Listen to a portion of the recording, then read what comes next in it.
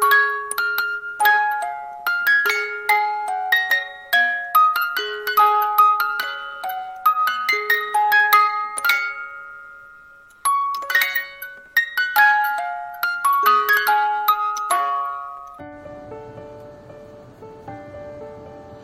this is Netra here. Welcome back to the podcast of Magic of Kids Stories.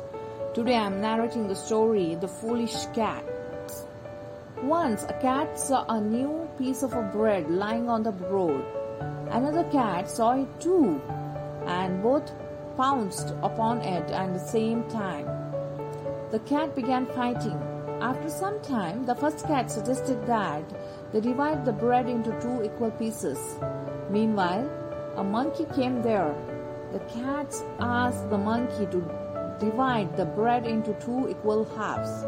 The monkey was very cunning. He divided the bread into two pieces and checked the size. But the piece was bigger than the other, so he took a bite from the bigger piece. Then he noticed that the other piece was bigger, and he took the bite from that as well. He carried on like this for some time. At last, he ate up the entire bread, leaving the cats with nothing. This is the end of the story. Hope you enjoyed it. I'll come back with a new story. Till then, bye-bye.